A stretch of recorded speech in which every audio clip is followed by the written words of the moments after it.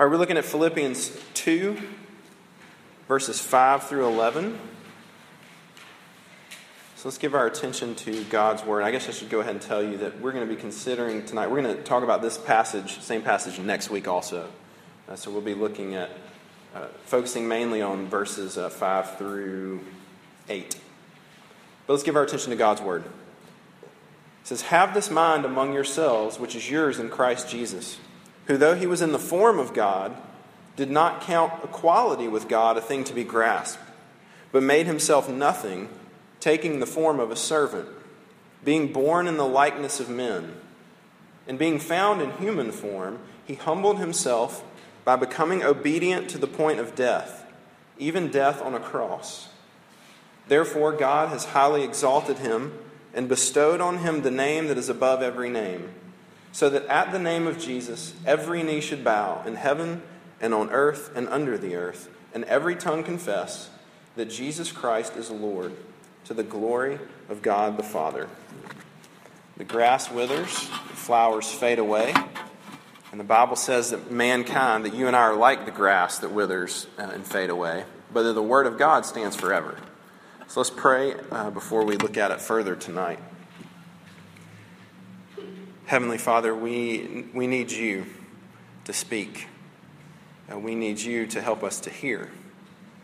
Would you cause your word to go out and do what it's promised to do, which is to accomplish its purposes, to not return void.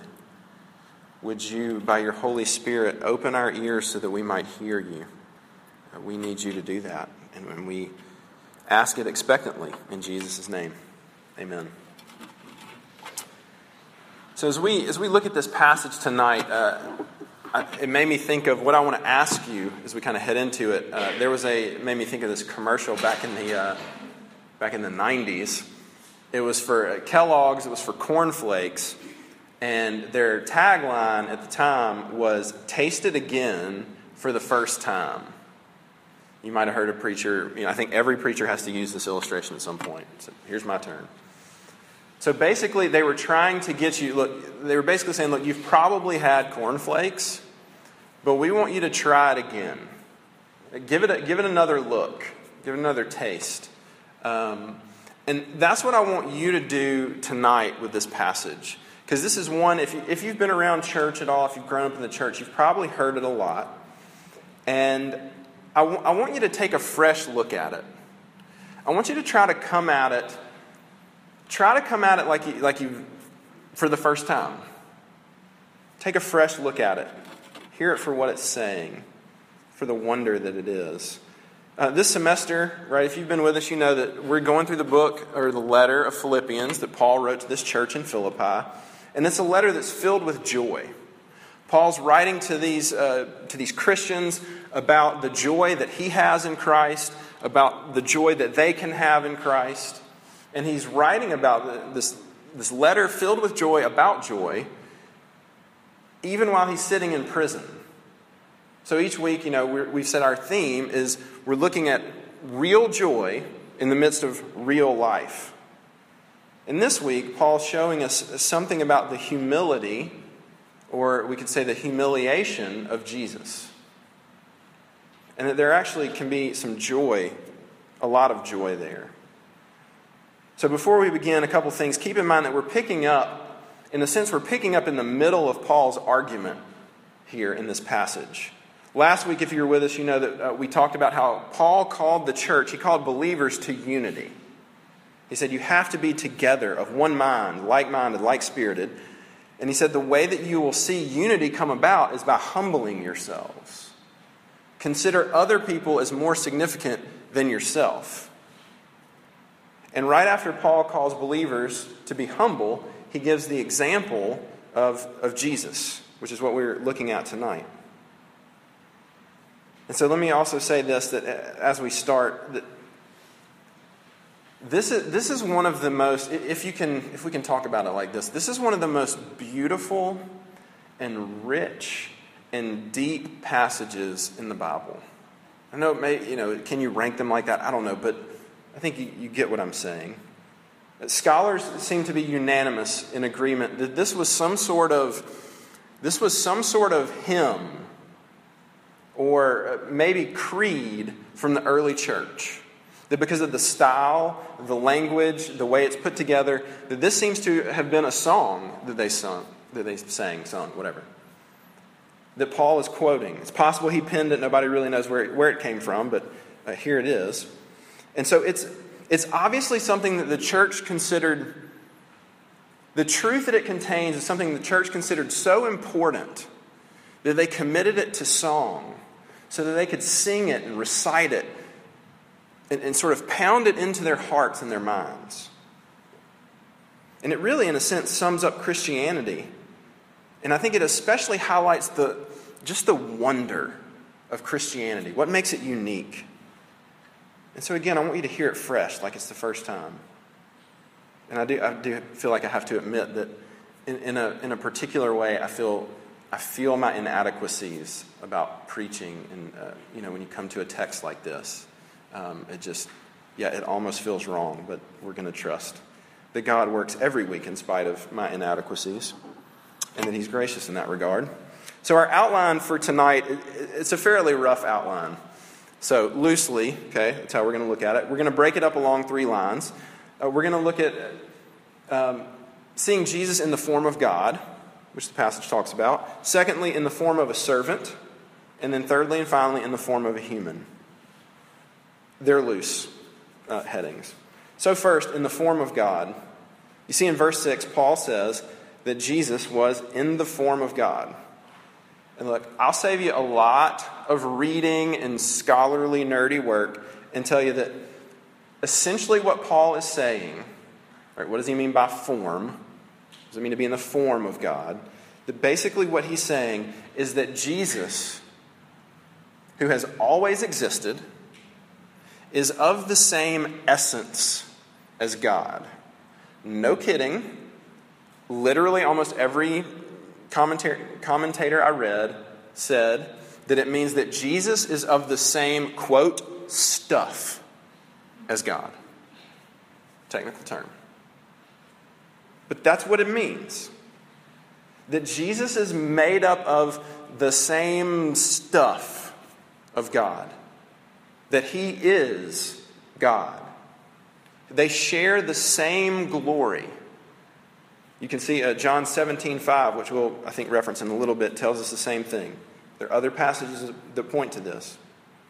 So in other words, the Jesus that walked on this earth, He was and is God Himself. He was the fullness. He had always existed and always was, is, and will be fully God. And while we could talk about tons of things that means, this passage really is about Jesus' humility. And so I think it's important to see, we have to see who He is and where He came from to really, we have to see the context to really understand His humility. And so where did He come from? He comes from because He is God. He is equal with God. He has the same equal in power and glory. So that means that Jesus, for all eternity past, forever, had enjoyed the full privileges and the comforts of God, for whatever that means. It means He had enjoyed the perfect love of the Trinity forever. That He enjoyed the worship of angels. It means that He was perfectly comfortable, that He was immune to any sort of pain. It means that He was fully satisfied. He experienced complete and perfect satisfaction. He enjoyed the full glory of God. The Bible says that God dwells in light unapproachable. I don't really know what that means, but that's what Jesus had experienced. He was the agent of creation. He made everything that is. And He didn't lack for anything.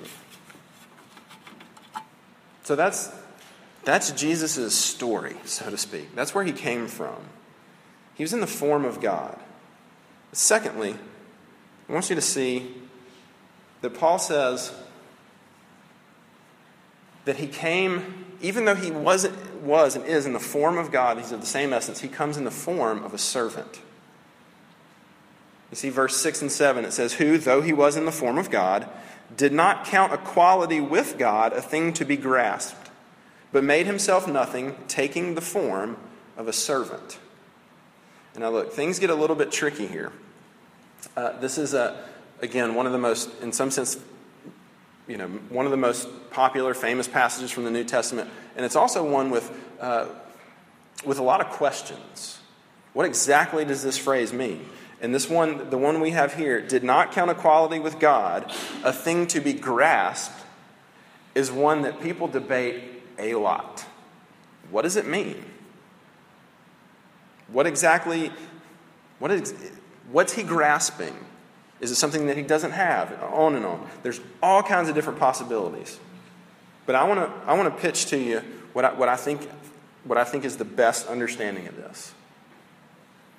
The word for grasped, the Greek word, at least the verb form, this is a noun, but the verb form, it most commonly, it shows up in the New Testament a good handful of times, and it means to snatch or to seize something. And it has the idea of snatching it and wanting it for yourself, for your own purposes. A couple of examples real quick. Matthew 12:29. It says, Jesus is speaking, he says, or how can someone enter a strong man's house and plunder or snatch his goods unless he first binds the strong man? Then indeed he may plunder or snatch his house. Right? Somebody breaking in and stealing your goods, your stuff. They want it. Shows up in Matthew 13:19, John 6:15, when it talks about the crowd comes and wants to take Jesus by force and make him king. They want to snatch him up and do what they want with him. So I think the best illustration of what it means is one that we all have seen before, and we see at our house pretty frequently. If you've been around kids, you've seen it. What do kids do? When they play, inevitably, younger kids, one of them's going to walk up to another one that has something, and they're going to snatch it, and they're going to say, what? Mine, exactly. They're going to walk up, whether they want it or not, they want it now, they're going to walk up and they're going to snatch it and they're going to say, mine. Because they want it for themselves and they want to use it for whatever they want to do with it. And I think that's what's at work here with what Paul's telling us. One scholar translates it this way, the whole sentence.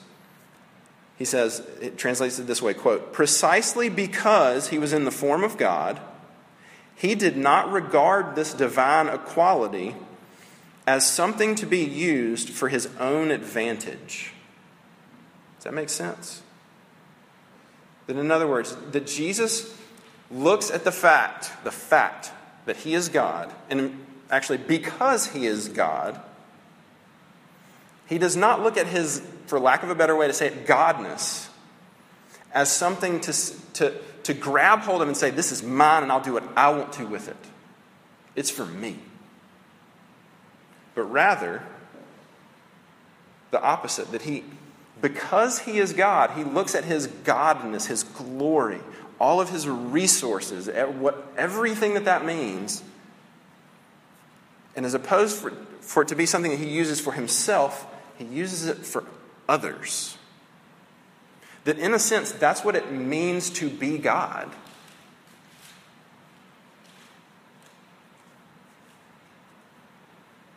That it's a giving away.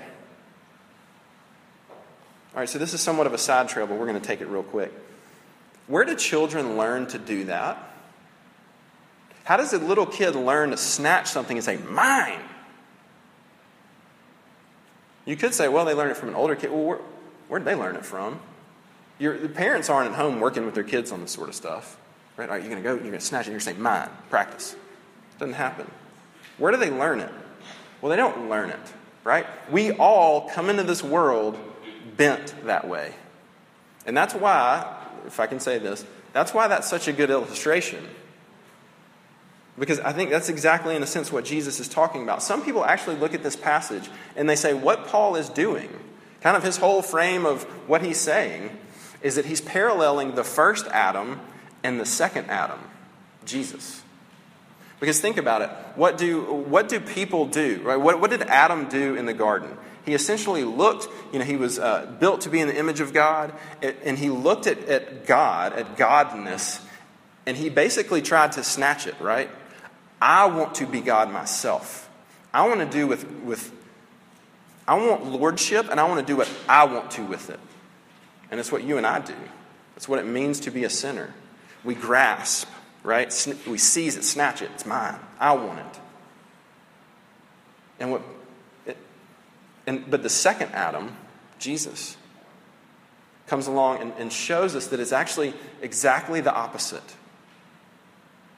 That because he is God, what it means, in a sense, what it means to be God is to use his godness not for my needs, I want it, but to give it. To use that for others. And so Jesus came and he took the form of a servant. The God that made the universe, that when he decides to fix the problem of the broken world, he decides, I want to fix this, he shows up himself and does it. Think about that. He doesn't send somebody, he doesn't send a servant. He does it himself. He doesn't just sit on high and sort of wave a magic wand. He comes and he does it himself. He takes the form of a servant. I heard this story. I heard it from a guy named Ricky Jones. He attributed it to Brian Chappell, so there you go. I assume that it's true. He basically tells the story of a people, this tribe of natives somewhere in South America that live high up in the mountains.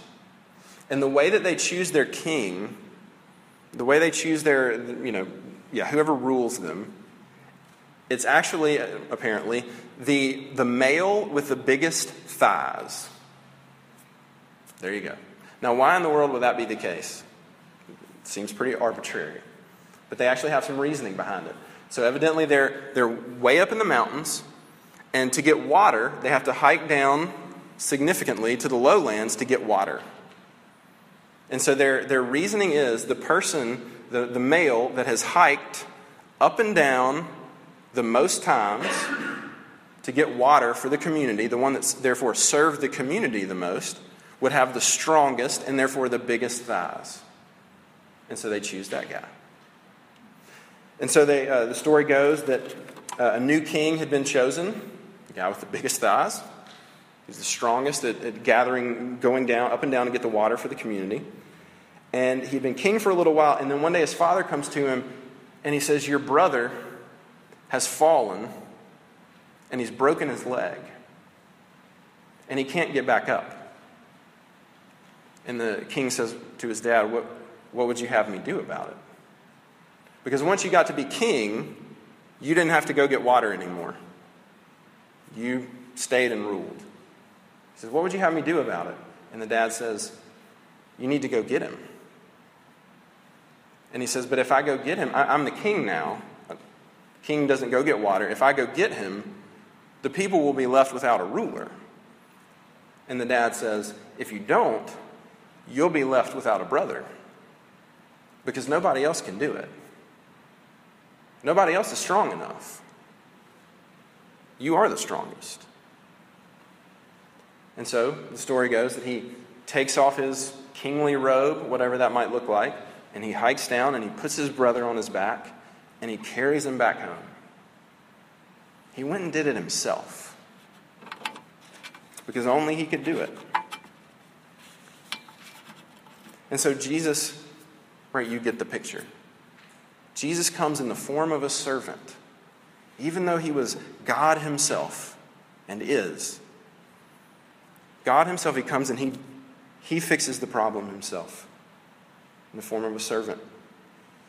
Thirdly and finally, I want you to see that we're going to sort of narrow the scope, the focus in on what it looks like to be a servant. And Paul says that he comes in the form of a man. And so this is the time in particular that I want you to forget what you've heard about all this before and kind of come at this fresh. I want you to think about the fact that this is how God decides to show up on earth. Even the fact, like we've talked about, even the sheer fact that he came to earth at all is amazing. But think about how he came. He comes as a man. All right, let's think about it this way first. If you were the greatest being ever, and you were going to show up and fix the world, you're going to be the hero, how would you do it? How would you show up? Because I bet if you're honest, it would not look like this. It made me think about LeBron James and The Decision. Are you familiar with this? 2010, LeBron James. LeBron James is an NBA basketball player. Let's sit down and talk if you don't know that.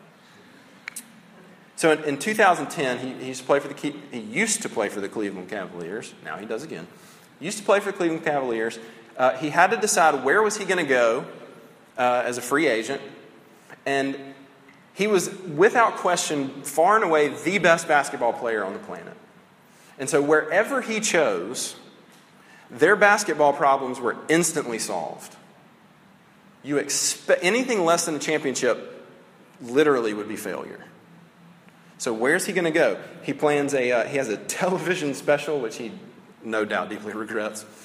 He has a television special to reveal his decision. And he says, famously, I'm taking my talents to South Beach, to Miami Heat. I mean, think about that. King James, right? Certainly no accident. You get it. King James says, he's the hero. And that's how he shows up. He announces himself so that everybody knows it. I'm taking my talents to South Beach. And then what happens when he gets there? They throw an enormous party. And they've got Chris Bosh and Dwayne Wade and LeBron James, and they announce them. They've got smoke machines, lights going off. I watched it the other day, a couple minutes of it. The announcer carried out his name for 10 seconds. Think about that. He's an NBA basketball player. And he shows up with this just enormous show. So what would it look like if you were going to do it? Would you show up and just sort of shock and awe everybody? Would you overwhelm everybody with your charm or with your strength or with your power? Would you make them afraid? How would you do it? Think about what Jesus did. Jesus wasn't just the best basketball player in the world, which is awesome. He's God. This is how God shows up. He becomes a man, a real man. And so what I want you to see here is that God shows up in humility. Because he doesn't just show up as a man, which would be amazing. He doesn't show up as a grown man, which is at least how I would have done it. He shows up as a baby. Think about this. The Word of God becomes speechless. He shows up as a baby. He's born to a very poor family. Right? Being born in the barn and having a feeding trough for your crib, that's not quaint. That's just poor. He's born in a really small town, in a country that basically doesn't matter politically, to people that were oppressed.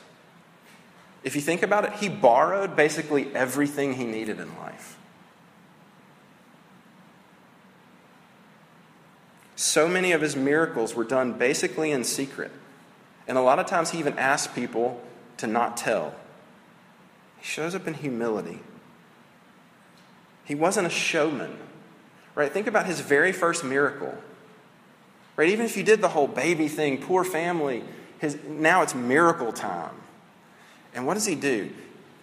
He makes wine at a wedding for some no-name, insignificant to history couple. And he doesn't even really get the credit, at least at the time. The groom got the credit for it. He hung out and he lived not just with people, which is amazing, but with the bottom of society. Who would you hang out with? Like I'm telling you, I would hang out with the coolest people on the planet and show them just how much cooler I was.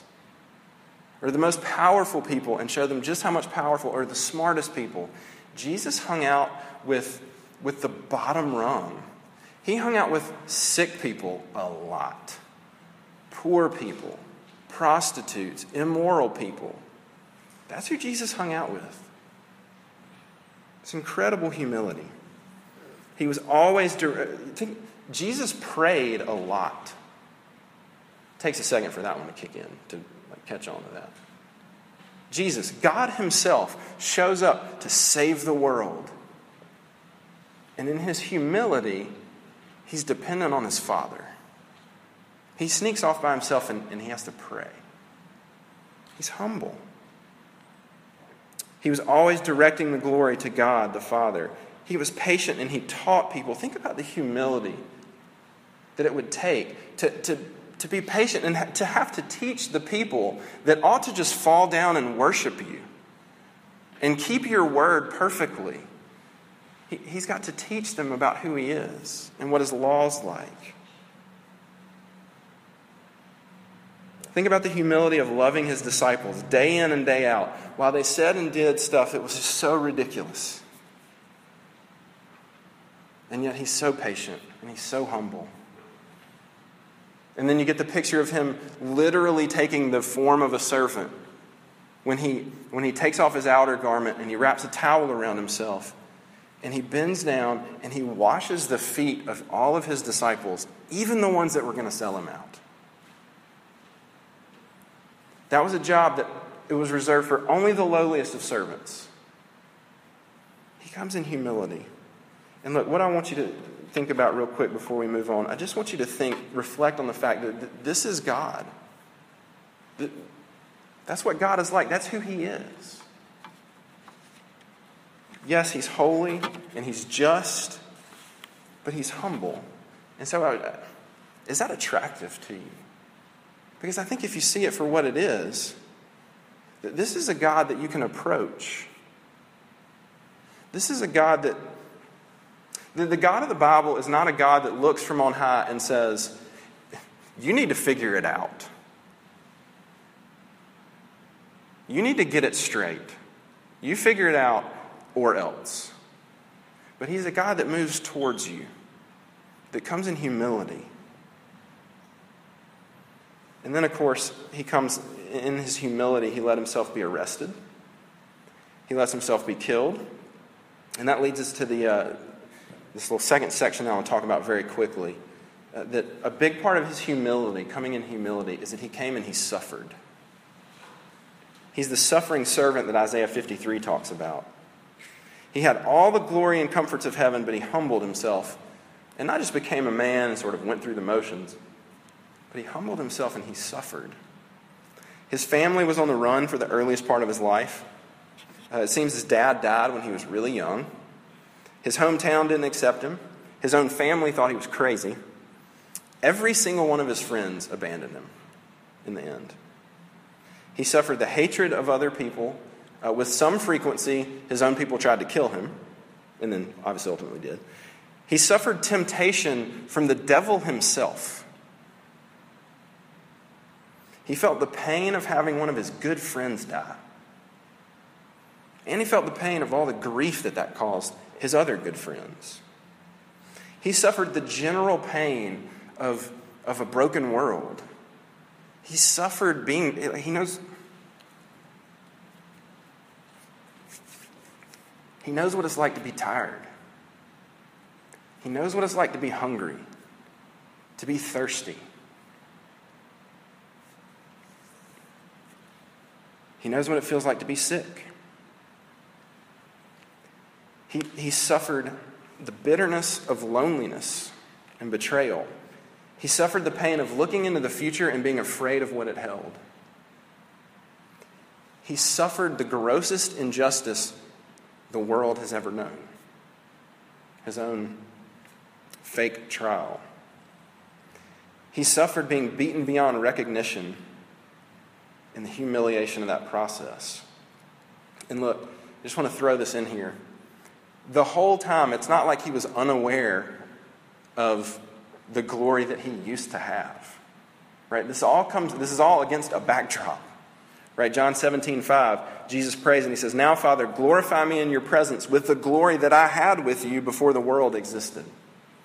In other words, Jesus was vividly aware of how painful and how not glorious this was. And obviously it culminated in what we see in verse 8, that he suffered death on the cross. And again, try to hear that for the first time. Because of course Jesus died on the cross, right? Jesus died for my sins, died on the cross. Sure he did. But the cross was the most heinous way to die. I want you to hear this. I have a quote. This is from the ESV Study Bible Notes. I went to 4 years of seminary to quote the ESV Study Bible in a sermon. But it was really good, okay? I'm not above it. It says, "Crucifixion was not simply a convenient way of executing prisoners. It was the ultimate indignity. A public statement by Rome that the crucified one was beyond contempt. The excruciating physical pain was magnified by the degradation and humiliation. No other form of death, no matter how prolonged or physically agonizing, could match crucifixion as an absolute destruction of a person." It not only hurt a lot and ultimately killed you, it just broke you. And look, here's what you have to understand. That in a sense, the physical and emotional sort of aspect is in a sense just a taste of how horrible it was for Jesus. Because it was far worse than that. Because of the reason that Jesus experienced and suffered the cross. The reason he was obedient. And the reason is, in Jewish law, it actually says that a man that is hung on a tree is cursed by God. That's part of the humiliation, part of why so many of the Jews could not, you can't wrap your mind around the fact, like, if he's obviously not the Messiah because he got hung. Anyone hung is cursed by God. The Bible says that. But Paul makes it clear to us in Galatians 3:13 that that's exactly what's going on. He is the Messiah. He is cursed by God. Or I should flip that around. He is cursed by God, and he is the Messiah. Paul says this, "Christ redeemed us from the curse of the law by becoming a curse for us. For it's written, 'Cursed is everyone who is hanged on a tree.'" You see, Jesus' humiliation and his suffering, it all culminated in God placing the sin of his people on top of Jesus. And taking out all of his wrath onto Jesus, onto his son, so that Jesus experienced the full weight of it. And as mysterious as it is, and as much as I don't understand it, that Jesus suffered being separated from his Father, because he was punished as the problem. And he did it to save us, because he loves us. I want to end with this thought. That word that we talked about earlier for snatching, it actually shows up in one other sort of vein in the New Testament.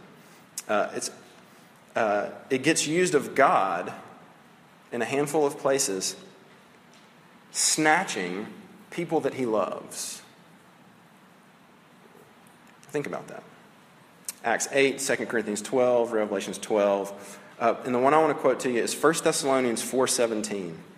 It says, "Then we who are alive, who are left, will be caught up," right? Will be snatched away, same word. Who are alive will be caught up together with them in the clouds to meet the Lord in the air. And so we will always be with the Lord. Right? You see what that's saying? That Jesus lays down his glory. He humbles himself. And he suffers. Also, he can snatch you up and pull you to himself and say, mine. You are mine. That's why he does it. And there's joy, deep joy in his humility. So much so that it could even cause us to begin to be humble. So do you know Jesus? Do you know Jesus that came in humility? He's offered to you. Let me pray for us. Heavenly Father, we have, in a unique way, plumb depths that we, in and of ourselves, have no business treading. But you are gracious, you are humble, and you allow us, you bring us in. Father, would we understand the humility that you have, Jesus, that you are, that you brought, that you came and suffered. Would we understand that? Would it motivate us to be humble? Would it transform us, we pray, in your name? Amen.